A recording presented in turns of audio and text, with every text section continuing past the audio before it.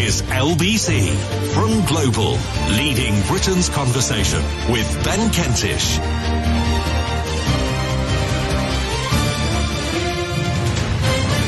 .12:06 is the time. Ben Kentish here with you on LBC on an evening where a huge piece of news has broken across the Atlantic in the US.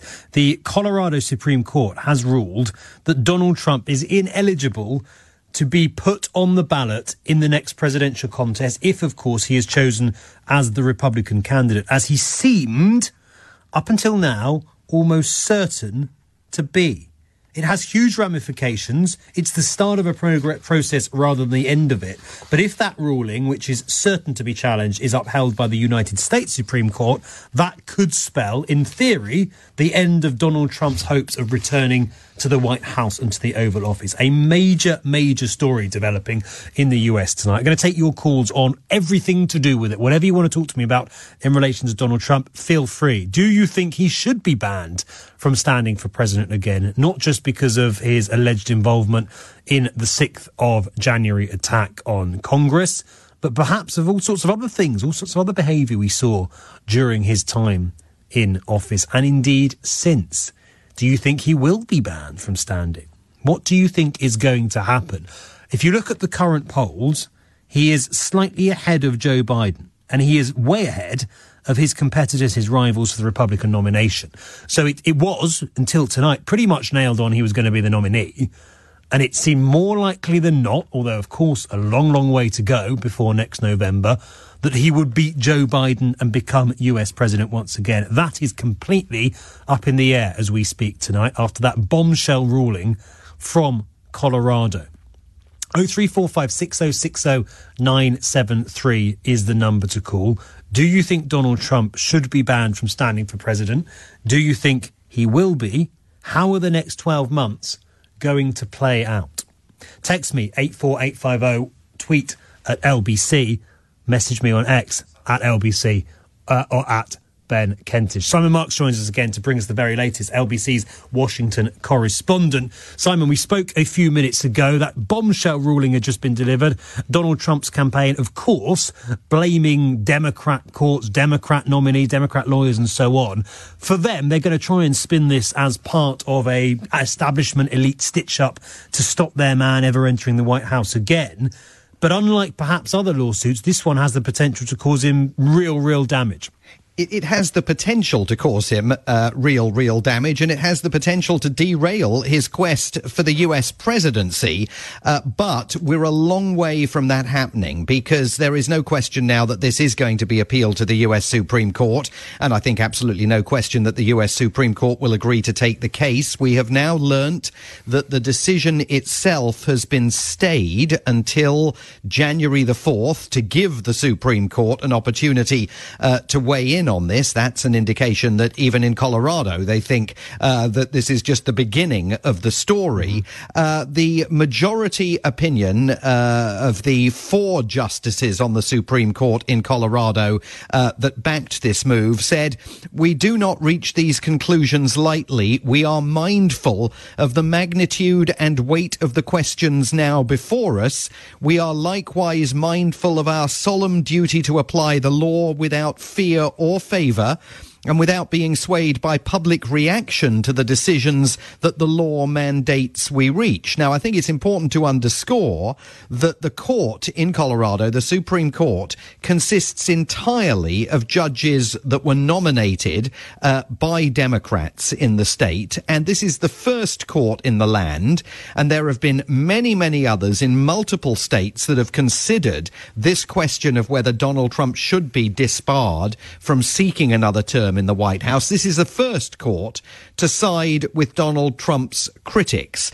In all the other courts, whether they've been in Minnesota or Michigan or New Hampshire or even in Colorado itself, these cases have been thrown out. They rest on an interpretation of the 14th Amendment to the United States Constitution, the claim that Donald Trump is barred from office under that amendment's insurrection clause, which says that anyone who engaged in insurrection or rebellion after taking an oath to support the Constitution must be forbidden from ever holding any public office. Now, of course, the Trump team argue that he didn't engage in insurrection or rebellion, despite those deadly events on Capitol Hill on January the 6th of 2021, that he clearly stoked and ignited, and they have successfully advanced that argument in all those other courts in Colorado and several other states. But this Supreme Court in Colorado, with all Democrats appointees sitting on the bench, has ruled 4-3, so it was a close result, that Donald Trump is indeed ineligible from seeking office. And there were reports that the Secretary of State in Colorado had moved very quickly to throw him off the primary ballot in the state. Election Day in Colorado is going to be on March the 5th. That is Super Tuesday. And only today there were reports that the Trump campaign is so convinced that Donald Trump is now the runaway front runner in the race for the Republican Party's nomination that he was going to have the nomination all sewn up by the end of March. So clearly, if he's not allowed on the ballot in Colorado and potentially in other states, his path to the Republican nomination becomes far more complicated and tortuous. But if the Supreme Court says, well, we're completely overruling this decision by the Supreme Court of Colorado, if the Supreme Court, in other words, sides with all the lower courts that have so far ruled on this issue, then we will be back where we started on this particular day, with the caveat that Donald Trump will once again have the opportunity, Ben, to say, as his spokesman is already saying tonight, infamy, they've all got it, infamy. This is a politicized attempt by Democrats to interfere in the next presidential election. And as we've seen over the course of the last several months, every time Donald Trump advances that argument, with criminal indictment after criminal indictment being leveled against him in multiple jurisdictions all over the country, his lead in the race for the Republican Party's presidential nomination only grows.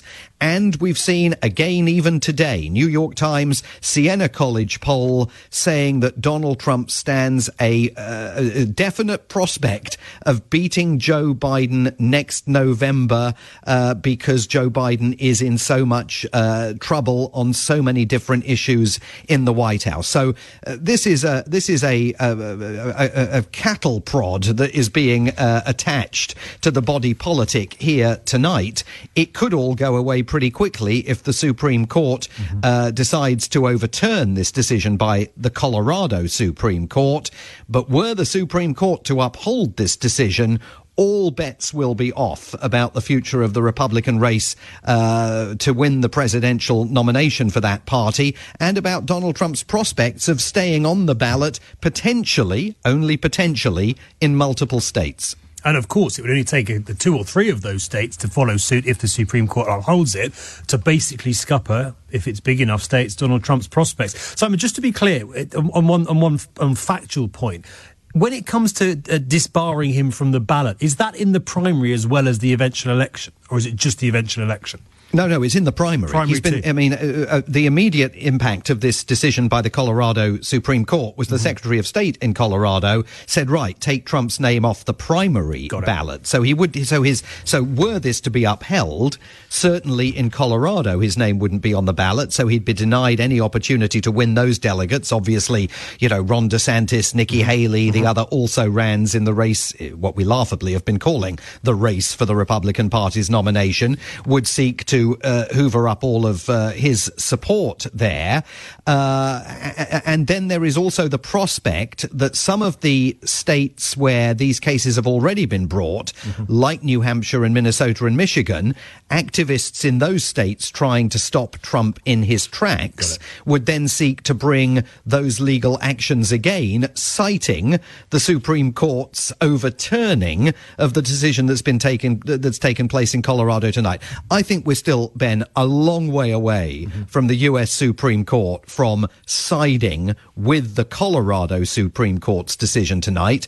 I suspect it is more likely that the Supreme Court will overturn it, but these have still got to be very nervous hours for Donald Trump and senior figures within his campaign, and equally extraordinary hours for Joe Biden, who had been confronted with the most gloomy imaginable headlines today. All week we've been hearing from Joe Biden himself that, you know, Americans are reading the wrong polls when they hear about the imminent doom that he faces in next November's election. So I think everyone's going to be treading pretty carefully here as we wait for the Supreme Court to accept the case and then hear it and issue an opinion.